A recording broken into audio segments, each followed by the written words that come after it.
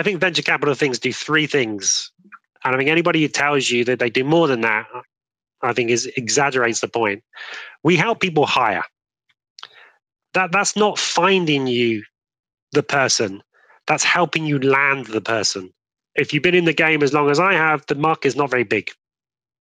And so you know most people. And the third thing we do is we stop entrepreneurs making the same mistakes that the previous entrepreneurs have made through their experiences. Yeah. And that can come from my own personal experience, and it can come from our institutional experience.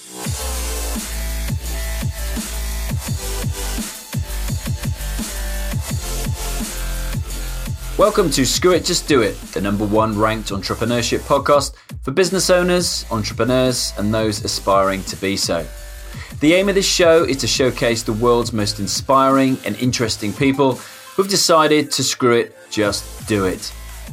We offer 20% inspiration and 80% education, giving you the tools and advice to start, grow, and scale a successful business.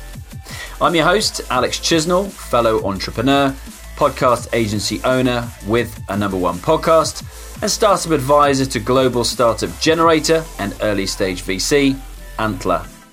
Each week, I release 2 episodes, a Q&A every Wednesday with one of the world's most inspiring figures, plus a solo episode every Saturday where I cover the challenges that all of us are facing as entrepreneurs.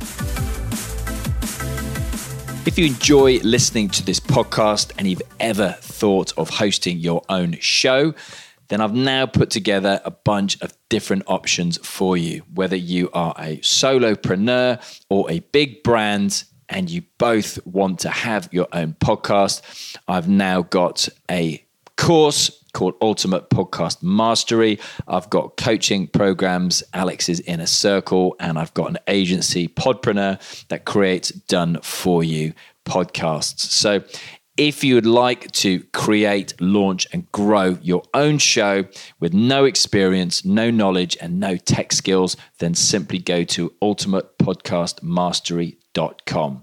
That's ultimatepodcastmastery.com.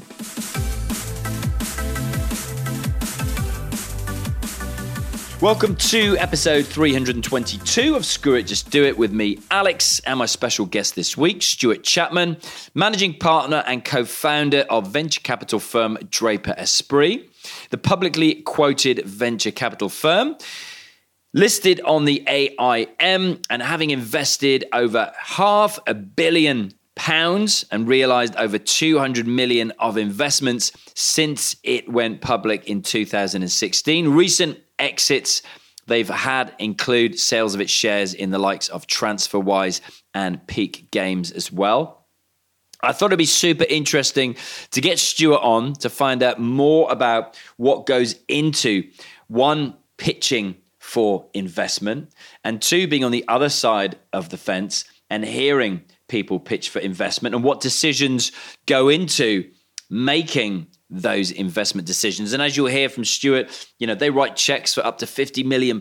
On average, it's £10 million a week into tech companies, get pitched to something like over 1,000 companies a year, yet they take on probably around, you'll hear from Stuart, maximum of 1 to 2 a week. And I've been in the privileged position this week of speaking to Theo Pafitis from Dragon's Den, past guests on this show. We've had Piers Linney from Dragon's Den. We've had Stepan Galiev, who looks after the investments for a number, likes of a Nick Jenkins and a number of other people on Dragon's Den as well. So I think the audience here, you should know some of the things those guys and girls have talked about, but I'm always fascinated in this subject, and especially given the last year that we've had.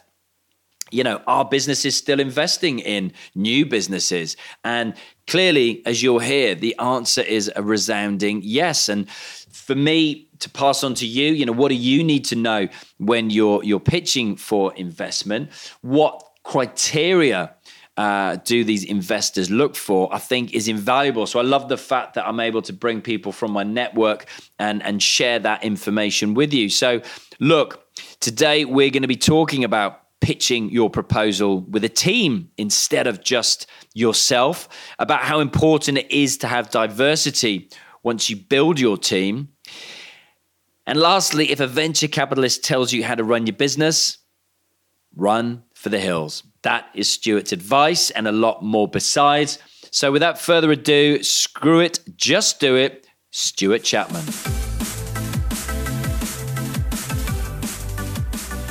I'm joined by Stuart Chapman, who founded Draper Esprit 2006. I think you told me, Stuart, is that right? That's correct, yeah. Yeah, and before that, you were with Casanova and 3i, so similar landscape that you've been in for a number of years.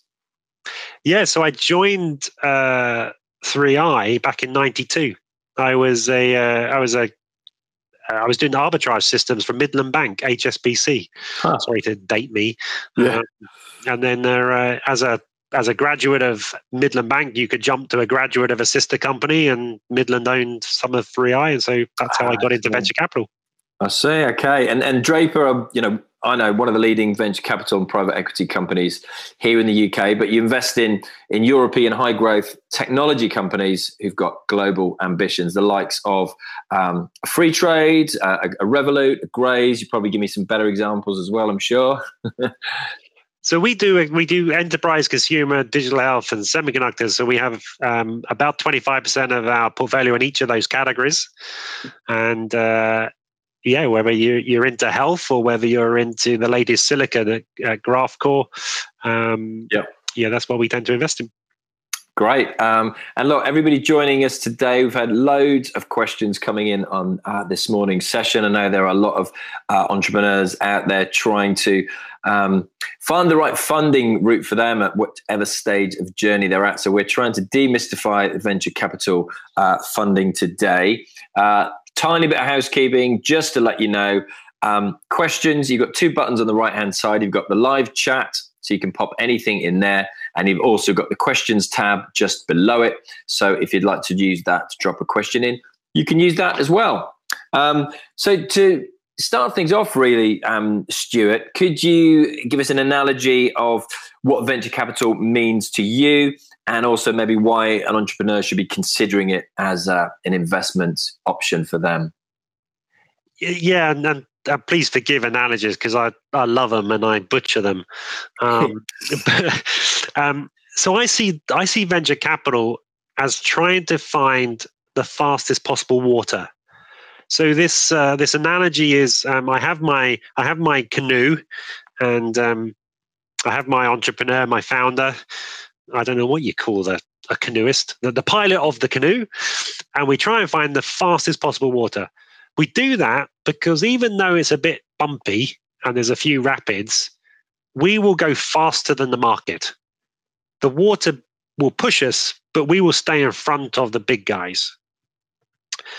When the water plateaus, that is probably where venture capital moves more into private equity. And the private equity is more of a speedboat, whereas the speedboat can go much faster than the big guys to stay in front of them. It doesn't really work very well in choppy water. And so choppy water is risk. Mm-hmm. And so this is the analogy that I do as a venture capitalist. We're always trying to find the fastest possible water. For entrepreneurs on their journey, I always view venture capital as an escalator. And at the bottom of the escalator, you have your friends and family funding. And then as you go up, you pass the baton on to angels. And then as you go from angels, you might pass it on to institutional capital, which is people like myself who raise money from pension funds to put into a collective pool and then to invest in a portfolio. Mm. And then in the venture capital industry, you have guys that do small deals, big deals, late deals, pre-IPO deals. And my job is to keep passing the baton on to funders who will fund the greater story. All the way up to the end, which is either you do a merger, an acquisition by a big company, or maybe your own IPO, where you're tapping into different resources. But if you can view life as an escalator, then you get the idea that your job as an angel investor is to get the business so far that it can hit the milestones to trigger the next capital. Yeah. And then obviously when it comes to me, my job is to get the business probably into a financial shape, i.e. producing revenue and producing metrics to a point where we could get the next capital. You had Anthony on from, Anthony Fletcher, and from Gray's perspective, our job there when we put our initial 50,000 in was just to get a prototype that worked. Right, was it? Interesting. Okay. And then we put the equity in to get a business going. And by the time we got Carlyle in as a private equity investor, we had to show that we could demonstrate profits. Okay. And that was our journey for our escalator on that business. So that was, that was a really good conversation, actually. Those of you who missed that, we will have the replay up of that with Anthony Fletcher, CEO, former CEO of Gray's. He was saying, so that was with Carlyle, you say, and what was the timeline with that from you putting in that initial 50,000? Because they eventually, I think it was September this year, Unilever was the buyout. 2007, I'm guessing. It was just before our 2009 fund. Right. So because the big equity check came from the 2009 fund. So it must be 2007, 2008. We must have done the original 50,000. Yeah. Okay. Really interesting story, Gray's, if you followed that. And who do you think should apply? Maybe just add a little bit more. And maybe before that, actually, where do you see the different value being added? Like in somebody's mind, for an entrepreneur, they might think with an angel investor, they're getting more access to the knowledge that that investor can actually bring. They can kind of tap into their contacts, their network, their knowledge. Where do you see VC private equity adding the value there? I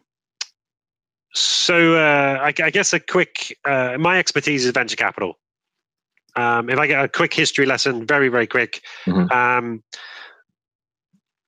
the 1930s, the UK government identified that you could either get bank debt or bank overdrafts, for a trading company, for short-term issues, or you could go public and get long-term capital there. And so by 1945, they published the Macmillan Gap, which is now a famous students' case study about there's capital that is risk capital that you can't get from established lenders. This was the catalyst to the formation of 3i in this country and around the world. Other had their own stories. In Europe, all the way up to mid-1990s, even late 1990s, venture capital was everything. It didn't matter. If it was risk capital, it was deemed to be venture capital. It was only as we got through 1990s that we realized there were different skill sets. If I'm funding the purchase of a company or the change of ownership of a company in a profitable business, that's private equity, that's financial engineering and architecture. If I'm taking a new venture, then that's risk capital and that's venture capital. So when I speak, please forgive me, I will be very biased towards early stage risk because that's my background. But they are two different worlds. Private equity normally means some form of maturity. You have been trading, and so accountants and lawyers, are the best kind of gatekeepers into that world. In my world, it tends to be trying to do something new, trying to push the boundaries. And so, to go back to your original question, we have about 3,000 people approach us every year. Now, my colleague, tends to say that that's a vanity number because really there are about 1,000 projects that kind of fit the mandate that what we do. It's in tech, it's the certain size. And then of those 1,000, we probably, one partner will look at about 500, and then multiple partners will meet over 100, and then at the end of the year, we do about 12 new transactions, a year. So the funnel is quite wide. People quite often ask me, what is the difference between number 12, and number 13? It is a good question. Yeah. And I'd probably say not a lot. I mean, it's probably the one at 12, the person who was pushing it probably loved it 1% more. Really? Yeah. And the reason being is the relationship between the venture capital company and the entrepreneur. I mean, it can be 7 to 10 years to build a big company. Maybe over 14 years if you're going to realize, that big company. And so the relationship over that journey, needs to be based on a passion for what you're trying to achieve, a commitment to each other that you're going to do it together, and actually some enjoyment.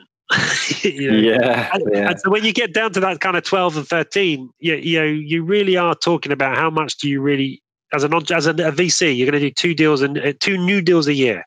Yeah. Do you really want to spend 7 years with that company or with that product or that idea? And so you could get right down to that level. And do you ever get to the stage where, say, that number 13 or 14, you would give them that, come back in 6 months or come back in a year? Here's something to work on. Here's a couple of takeaways for you. Or would you look to pass them on to a partner organization that might be a little better fit, or just walk away? It's a really good question. If you want to know, one of my biggest bugbears with venture capital.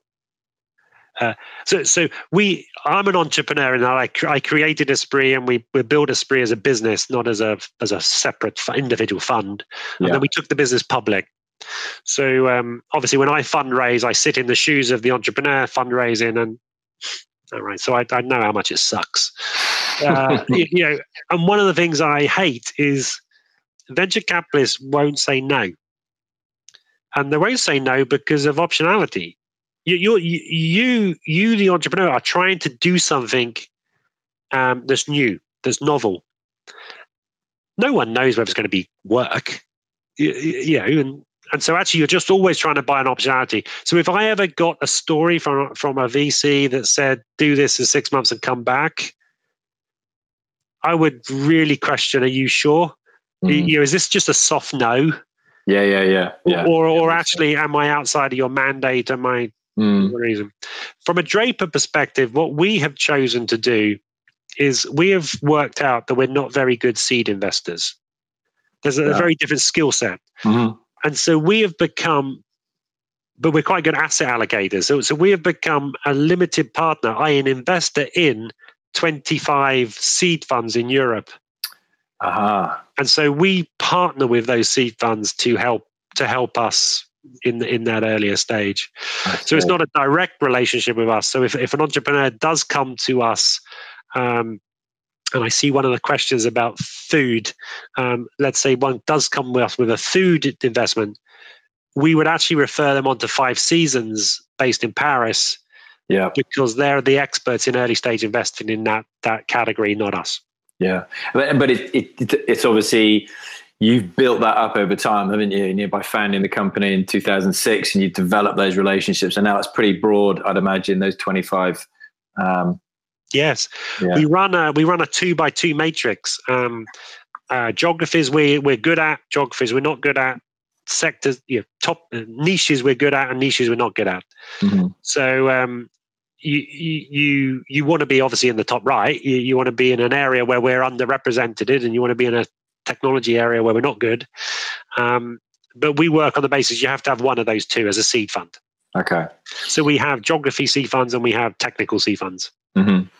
And it was interesting chatting to Stepan earlier with regards to deal flow and how that's changed though literally in the last 9 months, and the amount of money in the system that people are what's the risk level at the moment.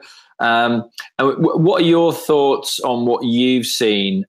Clearly, when you look at the obvious figures, there's hundreds of, I think it's something like 300,000 businesses have been founded in the UK alone this year, which is, bigger than normal. And whether that's a product, again, of people being made redundant, people deciding, what the hell, if I'm ever going to do it, why not do it this year? What have you seen? What kind of trends have you seen over the last 9 months in your space, would you say? Again, so if I kind of limit this just to my subset, so in high tech, high growth type propositions, there is definitely a flight to perceived quality. And I say perceived because you're still talking about very early stage businesses, and so that perception might be the quality of management team that they may have been able to hire, the quality of investor they've been able. It might not actually be fundamental quality; it might be a perceived. And you are seeing substantial rounds being raised at eye-wateringly high valuations. If I take our own investment. We have an investment in Stride, which is a seed fund, which is invested in Kazoo, the online car, reseller. That business is run by the most exceptional entrepreneur I've met. Here in the UK, Alex Chapman. Really, he has been able to raise several hundreds of millions in this COVID market. Yeah. So there is a flight to quality at that top end. There is a lot of capital coming into the market for access to that top end. And I think that's because they don't have many places to put their money. Yeah. And then on the other side, and I'm a big Euro fan here. Europe has never been short of intellectual smarts.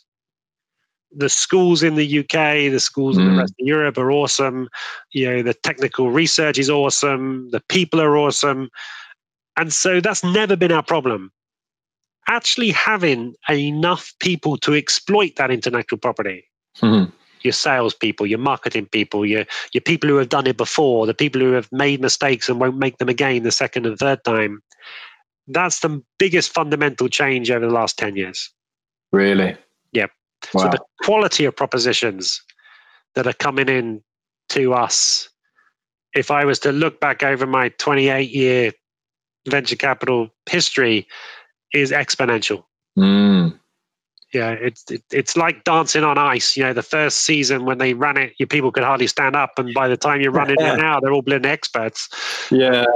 I think that mirrors exactly what Stepan said. So that's really interesting at different stages and different spheres of funding. But he was saying that the quality of the entrepreneur has increased dramatically, and it's maybe not seen as just a cool thing to do as an alternative career, but people actually understand the risks more.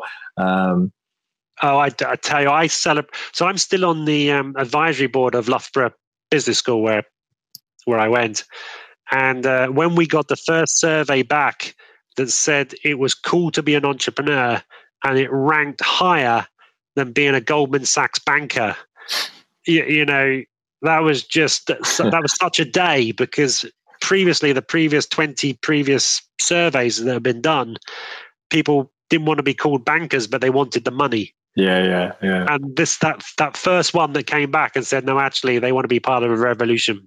That was awesome. Yeah, very interesting. And I got the flip side of that, I suppose, by going to my kids' primary school for a careers day, and every child coming up to the desk saying that they wanted to be a vlogger or a YouTuber. That was it, vlogger or YouTuber. And it's like, I don't think anyone in this room can help you with that. Carry on moving. Right, so loads of questions coming in, which is brilliant. Thank you all very much indeed. I've got a few more for Stuart myself, and then we'll move on to those questions. So do keep them coming, and we'll get those answered for you. And again, interested to know if this has changed during the last year. But what would it typically? We talked about grays before, but how long does it typically take raising money with yourselves, and has that changed over the last 9-10 months or so? So the good news is over the last March this year, I was predicting a really tough time. I just thought I'm old-fashioned. I like to see people. How am I going to approve an investment where I can't see and touch the management and the founding team? Mm-hmm. And I have been very surprised, personally very surprised, that we've managed to find a way. Mm. It's been innovative, and you're trying to find different techniques, and it's hard on Zoom because everybody's selling. And so even if I ask you a simple question, you're still selling. So we've tried it, but so actually there is a way to do it, and that's really pleased me. And I'm going to give you two answers, right? We always used to give an old-fashioned answer, which is used to take 90 days. Yeah. 30 days of you courting me, 30 days of me courting you, and then 30 days for the lawyers to screw it up and charge us. I hope there's no lawyers on this panel. I'm sorry to the sponsors. And that was kind of that's a flippant answer, really. But I think the real answer is you should be selling almost up to 2 years in advance. And what I mean by that is that you should be jumping your escalator. So you should be definitely reaching out to the people above the people that you're selling to, mm-hmm. to start to warn them what's coming and what it looks like. And the reason why I say that, is that my investors come back on a Monday and they say, I've met a really cool person, and that person is doing XYZ. They have about 45 seconds to kind of pitch, that initial, this is why we should spend time. Mm. That takes a real lot of practice to get down to a point where you can identify the real nub of the problem you're going after with your startup, because sometimes startups don't know what the So actually pre-selling that over a long period of time gives you the maximum chance, so that when the person has his 45 seconds to say, I've met this company, we should really put some more resource into it, it's already been socialized. The concept you're trying to solve has already been understood. The research that's been done, maybe third-party research that's been done that explains why this is such a big problem that you're trying to solve has already been circulated. It's already been around the coffee shop or in the water cooler in terms of, getting people up to speed. I can't underestimate, that this process is way more social than procedural. Mm-hmm. And so to answer your real question, it takes probably 90 days to do a transaction. It can take maybe 2 years, to build a pipeline of multiple rounds of funding. Yeah, no, it was interesting because having spent a number of years with Virgin Startup in that early stage, and it was like probably the first question I used to always get asked, how long is this process going to take? And you didn't want to give that answer like, how long's a piece of string? Because so much depends on you and when you're going to give me X, Y, and Z that we need to actually make it a viable proposition. So it's good to hear that answer. So appreciate that. I can see more questions coming in as well, which is great. So thank you all very much indeed.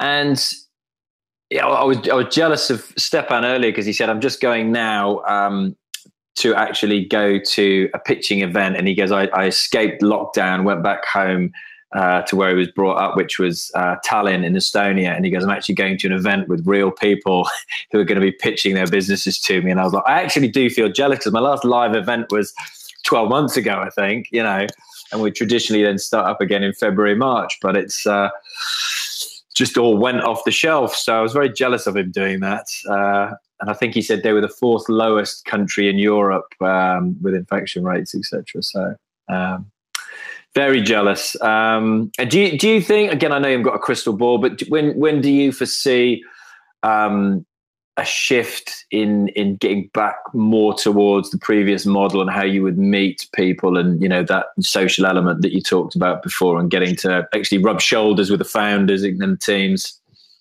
So if I just answer a different question, because I just struck, one thing that I've So I love the whole the concept of diversity, and I'm not talking about diversity from a political perspective or from a sex or race perspective, but from diverse brains. Mm-hmm. The reason why I love this job so much, and why it's the only thing I can be good at, is just I just get motivated by diverse backgrounds and diverse brain sets. Yeah. And one of the things I have really noticed over this last 10 months is that generation of entrepreneur, and I'm going to age it, just because it's easy for me to, 30 to 40, they are absolutely brilliant at managing distributed teams. Whereas, let's say the 50 to 60 bracket that I'm in, we're rubbish at it. Yeah, we need to see people. We need direct reports that report into us. We need to be able to touch them. We need to motivate them. We need to be able to kick them. Whereas I have been so impressed with how my CEOs in that younger age bracket just treat it as normal. Interesting. And so I do wonder, actually, whether this change, this break will promote more of that behavior. Of how you manage people from remote teams, how you get information, how you collect data, how you incentivize, how you check on, motivate, than actually the old conventional way. And the fact that we've done investments where we haven't seen the management team.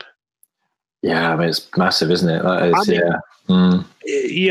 I personally would not want to be, a shop that purely does deals that way. As much as I now fully understand, quite a lot of the meetings I had were a waste of time. Yeah, well, that's one of the biggest learnings, isn't it? On Zoom. Yeah. Or the length of the meetings as well, I think, isn't it? Yeah. Correct. I mean, I spent 5 years in Silicon Valley. And this is just a random story, sorry. And one of the feedbacks of when we were there, they said, we did some marketing about what's our reputation, and our reputation was those nice English people. What does that mean? I hate the word nice. Yeah. And what it boiled down to was that we were very typically English, which is we'd welcome an entrepreneur, we'd speak 15 minutes about the weather. We'd have an hour's pitch, and then we'd speak 15 minutes about what you're going to do the weekend with the weather. Whereas in our American competition, they were allocating 45 minutes, and the partner would turn up 15 minutes late and leave 15 minutes early. But going through this process, I have learned that it is way better for me to schedule a 45-minute Zoom call to tackle 2 problems that you can actually finish in 45 minutes than to do a typical generic English meeting where we try and tackle the whole waterfront and do 60% of it and overrun by massive. Yeah. So I answer you, I do think this will have life-changing behaviors. As to when we started meeting people again, the September time when we were allowed. Yeah, I wondered if you did, yeah. And I think we will try and do it as quickly as we possibly can. But just so our office was 20% occupied. Okay. So people were still working from home doing tasks and then coming into the office to get instructions or to give instructions. Yeah. So they were still only in the office 2 days a week, even when we were allowed to be back. And I think that would change. Yeah, I'm chatting to Magnus Grimmeland, who's the founder of Antler, like the early stage VC. Great guy, Magnus, a bunch of times, and he was saying to me when I chatted to him last few months back that he said if the one thing that changes off the back of this that I don't have to fly from one continent to another for a 45-minute meeting and then have to come home again, then I'll be grateful. Yeah. Yes. I has definitely analyzed. I've looked at my time, and I think what I've worked out is that if I did fewer but longer trips and had a goal of making a difference, as opposed to the goal of attending a meeting, I think that's what I've actually taken away from this session is be very mindful of your time and the impact that you want to make. Yeah. No, I agree. And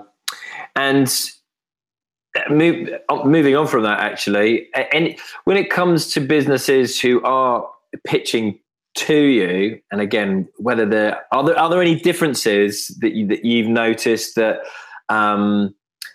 what's the best way of phrasing it? That you prefer, that you think works better, maybe that's right, that works better in this new way of doing things that people could maybe take away who are watching and listening to this compared to like the physical?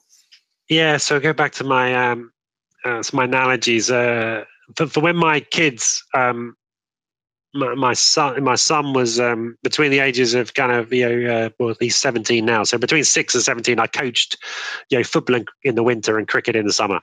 Mm-hmm. You're wondering where I'm going to go with this analogy, but actually being being a sports person, I think entrepreneurs should start off their relationship with their VC like they're coaching kids. And I don't mean baby kids. I mean, when I was coaching the under 18 football team, I'm coaching them how to play as 11, right? I'm coaching them, what our formation we're trying to achieve is, as well as how to pass the ball and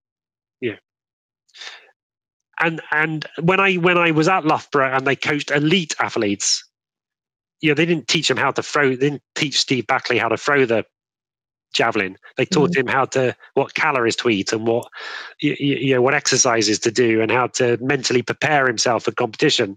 Yeah, and I think the same in the pitch, right? When you're first talking, don't tell me how it works. Tell me what it solves. All too many people want to say this is the best widget ever because it does. Because when you break it open, and it's like I'm not going to get from it. Yeah. If you think about my 45 seconds, I've got to replay this story back to my team. They're not going to want to know that. And if they do, then actually what they want to know is the person that's invented it has got a PhD and has come from this university and has done it before. Yeah, yeah. And so I talk about keeping it high and you're selling the investment thesis and the reason why what you're doing will result in a change.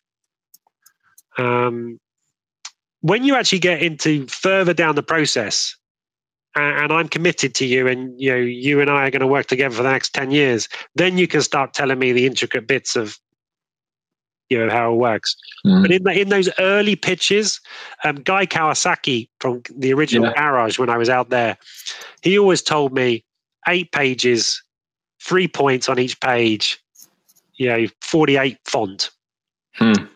If you get any more complicated than that, the message gets lost. Really? And so if any of you can ever remember, you've got kids or have watched when the football coaches shout at the kids to do stuff. After doing it for so many years, I worked out the kids could only hear 3 words. And so if you wanted to give them a coaching tip that was longer than 3 words, they couldn't do it. I see. Really? Yeah. Okay. Yeah, get back was about as much as they could do, or push forward was anything technical. And I think it's the same with a VC. You got to pitch the story as high as you possibly can, so that the bit that they take away, they understand what change you're going to try and achieve, why it makes a difference. Really good. I like that. I like that a lot. Just seeing, where was that question I just had? I've just had it up. I've missed the name, but they said, am I too old at 60 to be pitching? Is it too old to be pitching? My semiconductor investor is 75.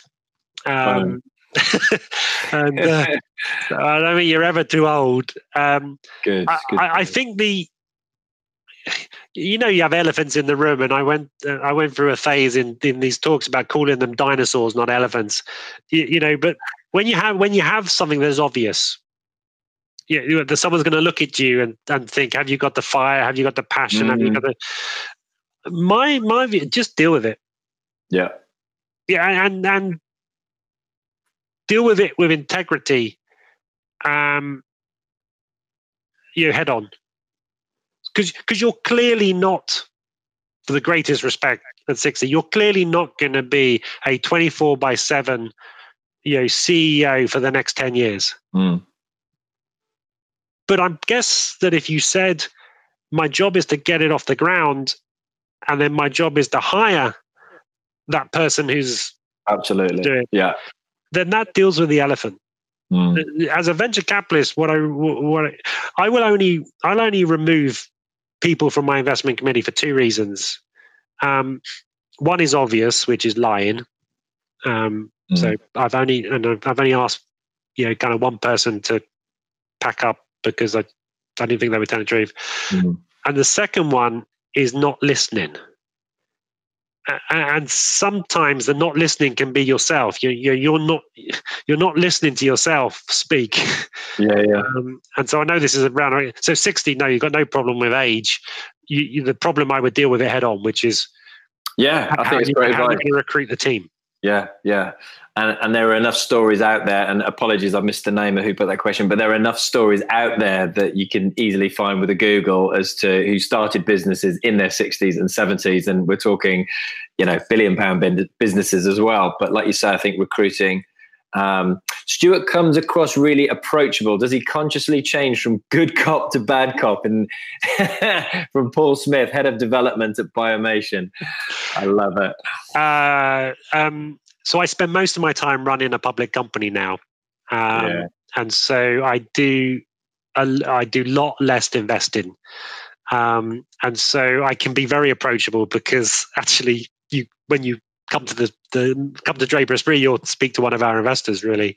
And so when we do, my style, Percy's style, is to be honest and open, and sometimes that comes across as quite cold. If I'm on a company and we're not going so well, some of the feedback can be quite harsh. But I've learned in my career that actually, if you do it with an open palm, which is, I'm not being critical of you personally. So don't take it personally. But this sucks, right? We're not selling anything. Or the buyers aren't buying what we're selling. And what's the definition of a fool? The person who does the same thing over and again. And so I'm not a shouter, and I'm not a screamer in that regard, but I am blunt. I guess if that's my bad cop. You don't give the hairdryer treatment then. I'm not that type of person. My co-founder, we always did the yin and the yang. He's better at it than I was. Taz from MN Venture Partners says, what is Draper Esprit's USP relative to other VCs? What would you say is your value add? And that was going to be one of my final questions, but Taz has asked it already. So let's ask Stuart. So I think venture capital things do three things. And I think anybody who tells you that they do more than that, I think exaggerates the point. We help people hire. That's not finding you the person. That's helping you land the person. I always use this example in New York because you can get the image of them being more coin operated and more, less loyal. But if you think about that salesman in New York, he has a choice of the best business in New York, the best well-known business in New York, the most funded business in New York, and then some startup in England that he's never heard of. So why should he join? And so I think the best VCs, you help in that process. Give confidence to the candidate, get the candidate to take the jump. I think they help you fundraise. So if you've been in the game as long as I have, the market is not very big. And so most people. And so it's how do you get 10 minutes with Matt Miller as Sequoia when he's next on his UK trip, to work out whether Sequoia could be your US partner or the Boston guys or the New York guys. Or even as I was this morning on Zoom in Tokyo, trying to get Japanese investors. So I think that's what we do. And the third thing we do is we stop entrepreneurs making the same mistakes that the previous entrepreneurs have made through our experiences. And that can come from my own personal experience, and it can come from our institutional experience. I.e., if you've backed as many companies as we have as a firm, you start to pick out the patterns. If one of our companies is raising debt, why don't you get the aggregated terms from my CFO to know whether the terms you're being offered are in line with the market? Yeah. If you're trying to hire someone and give them options, why don't you find out what the other sister companies in your same kind of zone are offering options for that CTO? It's that type of intelligence that adds value. We have that added value in Draper Esprit, which is we're not set up the same as any other fund. Funds at the institutional level are set up in a 5-year invest, 5-year harvest model, 10-year funds. I have no idea why we back the most entrepreneurial people in the world, and yet the corporate structure we use is the same corporate structure as 1958. It's ludicrous. I mean, why do you think Elon Musk drives a 1958 car? Yeah. It's just ludicrous that you would that you do that. And so I talk about a relationship with an entrepreneur going on for 10 years. So if I invest in year 4 of my fund, my closed-end fund, I've got to start seeking liquidity after 6 years, even though I know that it's another 4 years to get to maturity. So at Draper Esprit, because we're public and because we invest off our balance sheet, time is not that constricted. Yeah. So we're able to offer our entrepreneurs a different funding cycle and a different mechanism. So that was... Yeah, very good, very good. Ivy, founder and CEO of the Science Writing Revolution, asks, is it safe to assume that Draper are open to pre-MVP startups? I would, without knowing it. So in Silicon and in our deep tech part of our business, so 75% of our business is digital. The beauty of digital is you can get customers very quickly, so you get revenue. The technical side of our business, 25%, I would say maybe. But if I was to give you an honest answer, most likely would go to our seed funds. Mm-hmm. Yeah, no, appreciate that. Tony asks, we need an initial large investment, but forecast high growth and potential operational break even in 3 years and profit in year 5. Rather going through friends than angels before VC, is it feasible to go straight to VC since I see it as inevitable? So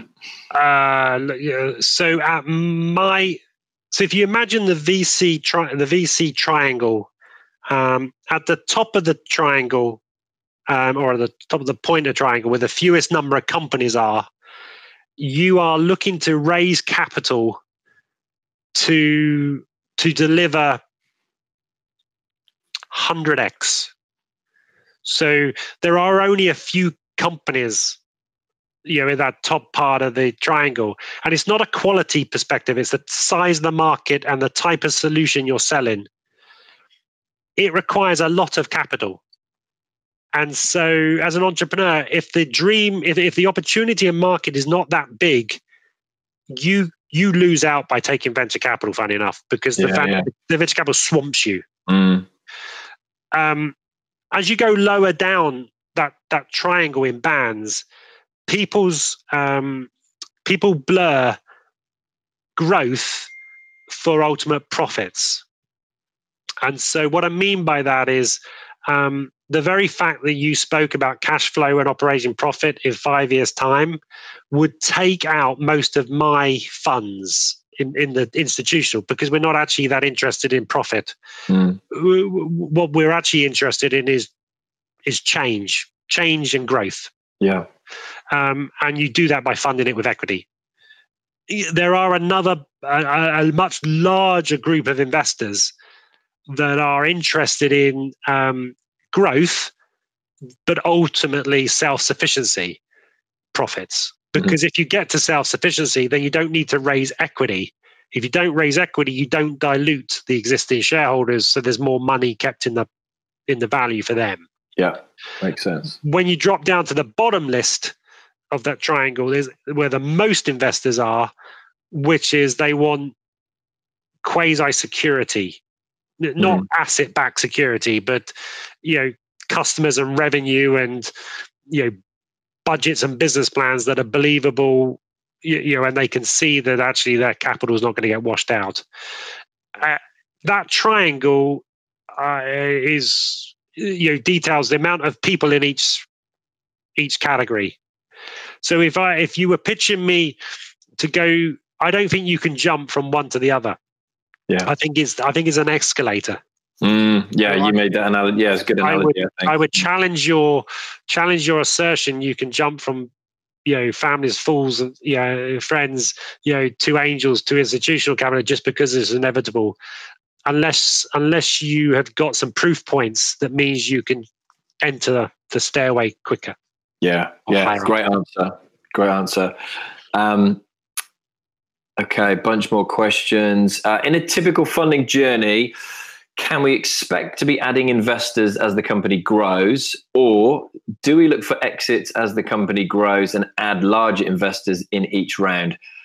So is it rare for investors to remain invested in a company pre-seed to IPO? That is a great question. Good question, yeah. I'll give you another quick. No, look at the time. Another quick analogy. So I go over to Silicon Valley, 1999, August, top of the party, right? We are talking boom, .com, super duper. It takes me a while. I'm quite a personable person, and I quite like people. So but even that, it takes me a while to get to meet a big shot at a venture capital firm on Silicon Valley. So I get to meet this guy, and he says, "I'll meet you in Nola's." Nola's was a wine bar. That was really odd because Americans don't drink. Certainly not professionally, don't drink. So that's cool. I'm going to meet someone who's European in outlook and is quite happy to meet me for 5 o'clock for a drink. Anyway, we get to Nola's. I ask him what he wants. He says, they say a martini. I go and get my beer. I get a martini for him. He sits down. I talk to him for 2 minutes. He drinks his martini. He says, 75% of my problems with my portfolio companies are my existing investors. Why do I want another problem?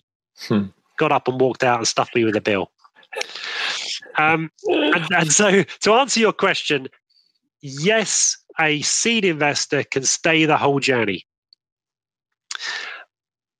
What is happening recently is because investors want to put more money to work, they are offering jump out points for early investors.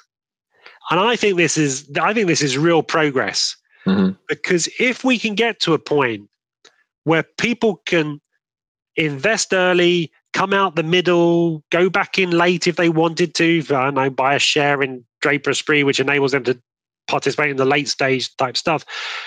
And actually, we enable investors to jump in and out of this asset class as they see their risk profile. I think that is awesome. And just another, sorry if there are any French citizens on the call. If you look at Paris and Berlin, or Paris and Stockholm, one of the big differences between those ecosystems is the volume of exits.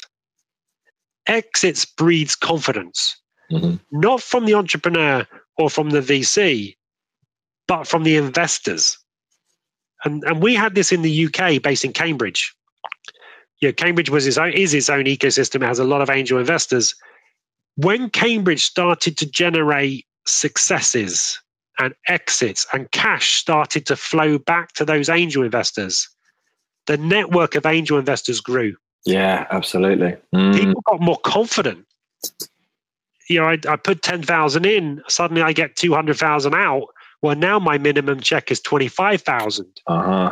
50, and that confidence from the investors is what breeds success. Yeah. And if you look at ecosystems, for them to be successful, yes, you need seed funds. Yes, you need capital. Yes, you need events and you need community. But ultimately, you need confidence, and that comes from cash. That's a great story. Great story. This is a good question as well, which I've had a few times recently, well, more this year, I think.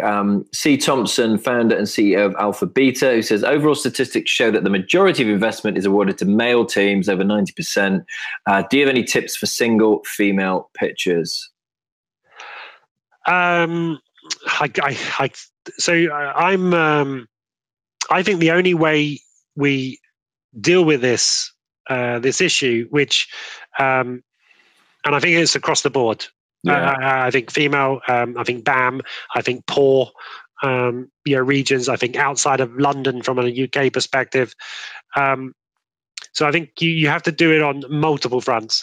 So what I've done as the only thing I can do is affect my world is I've made sure that I've hired the most diverse team I can find. Mm-hmm. I mean, we are still, underrepresented from poor backgrounds.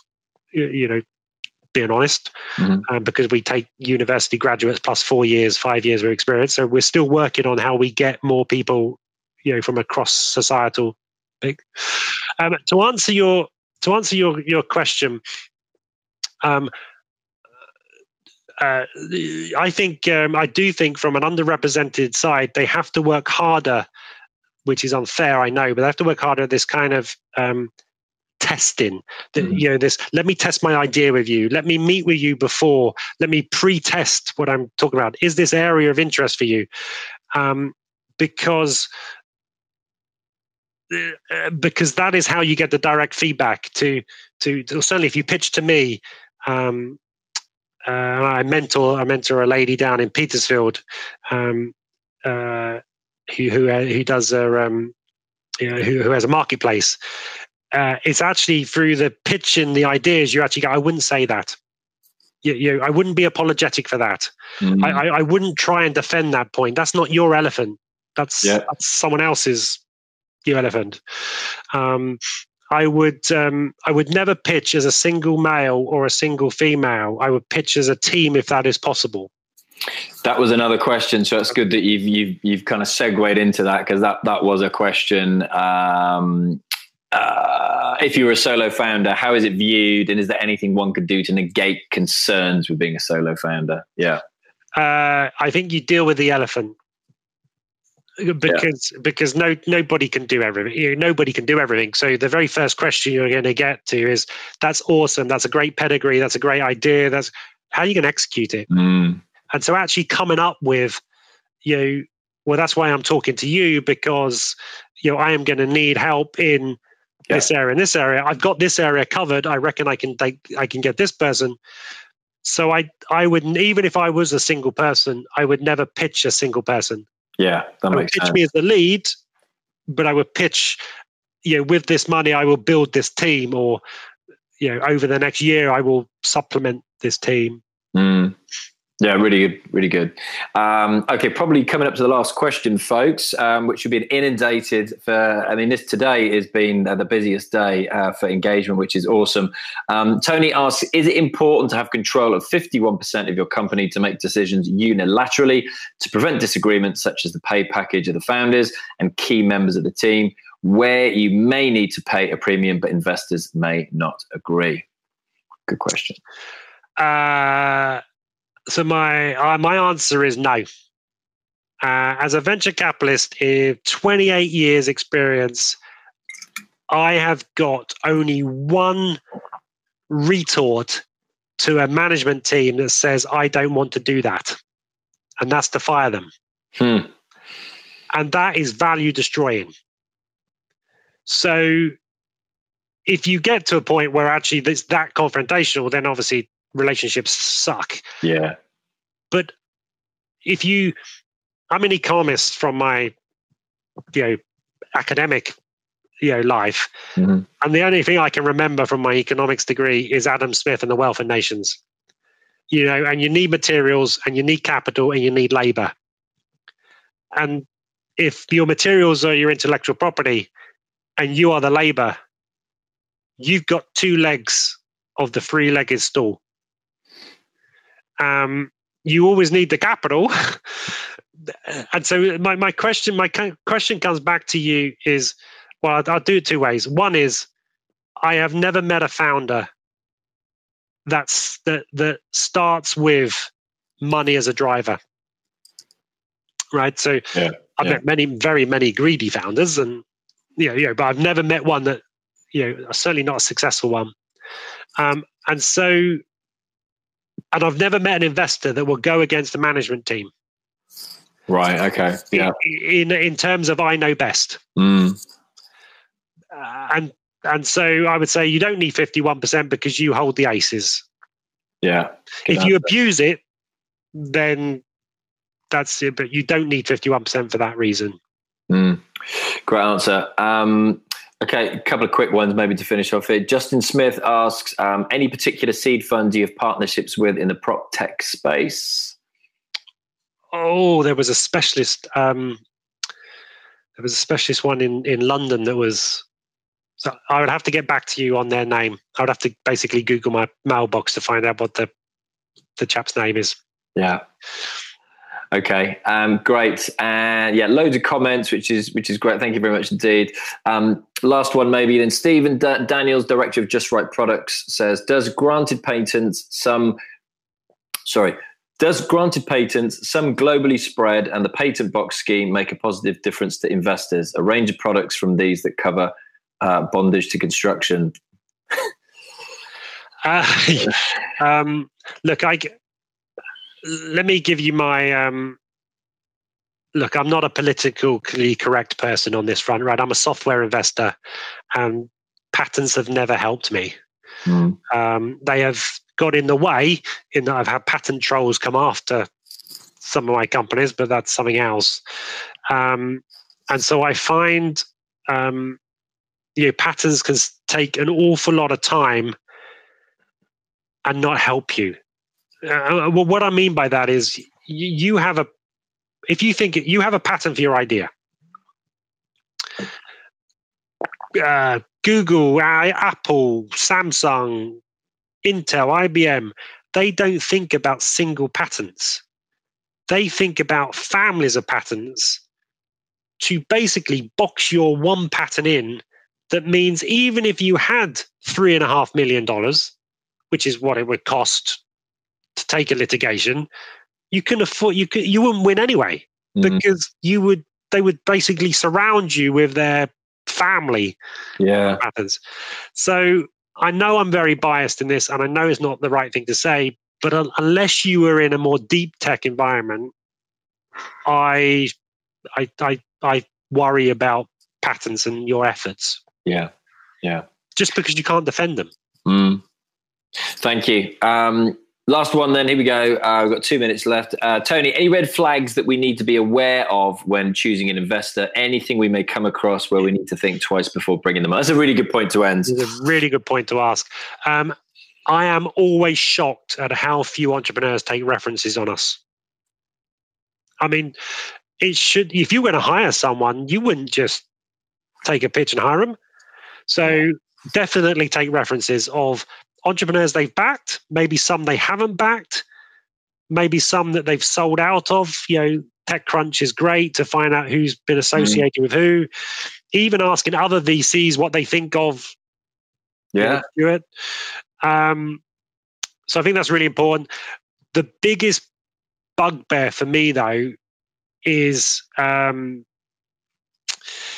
trying to make sure my language is clean. BSers.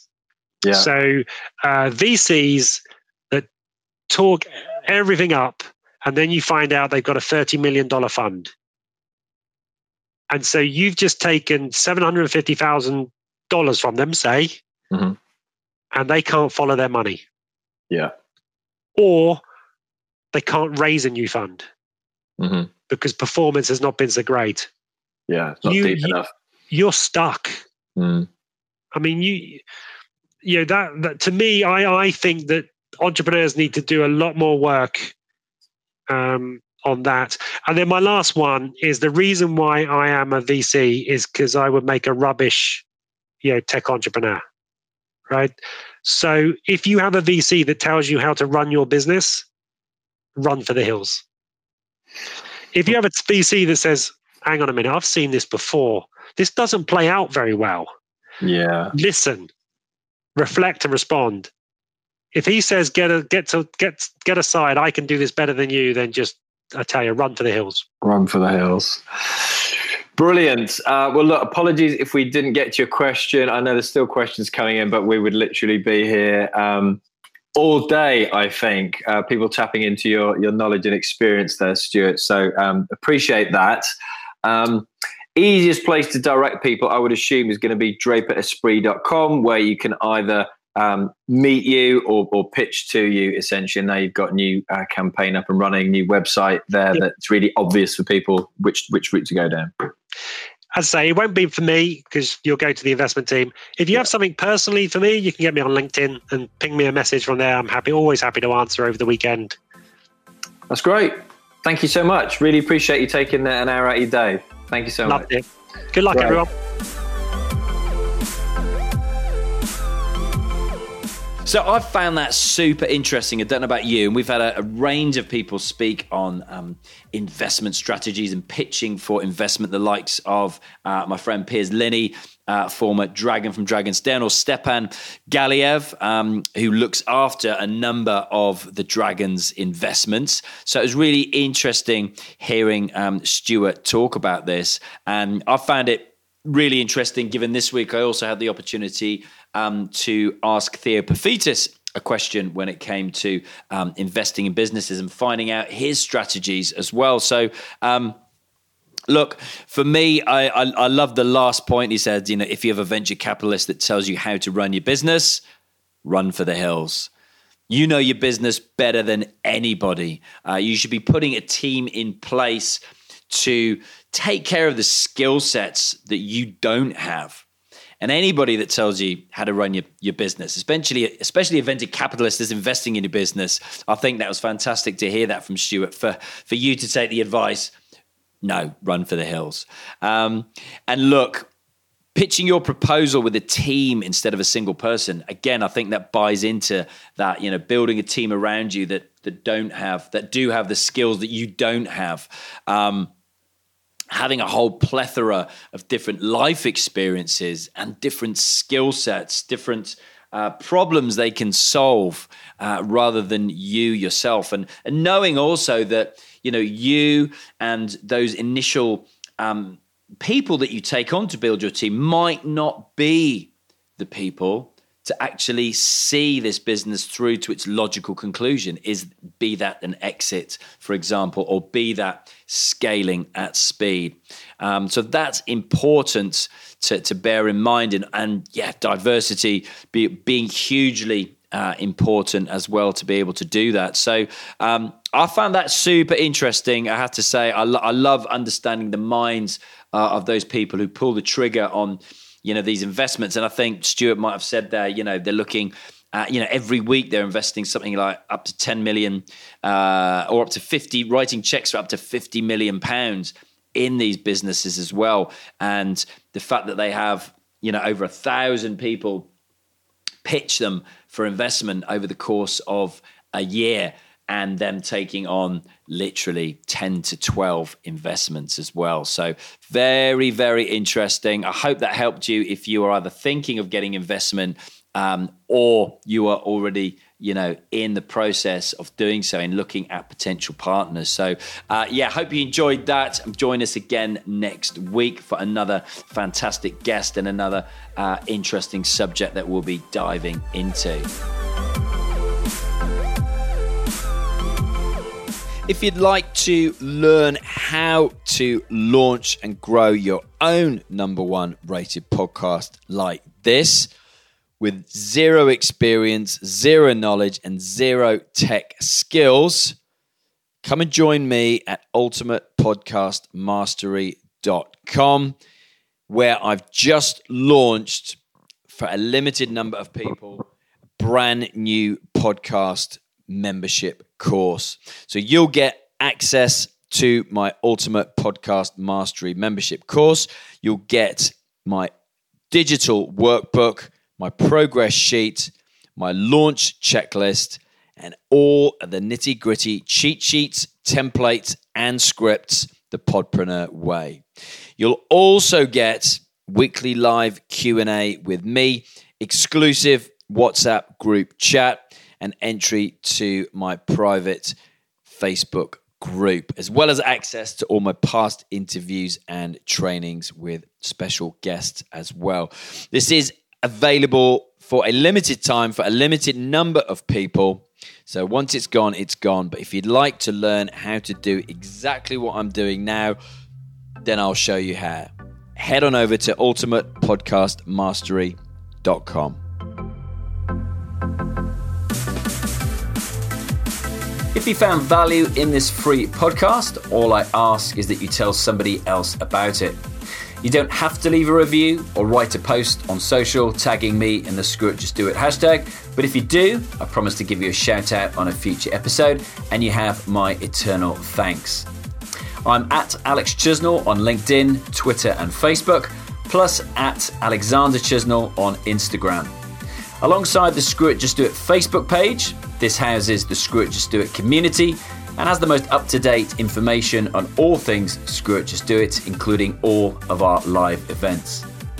I love hearing from you. If you either message me on LinkedIn or email alex@screwitjustdoit.org, I promise to reply. Just give me a little time.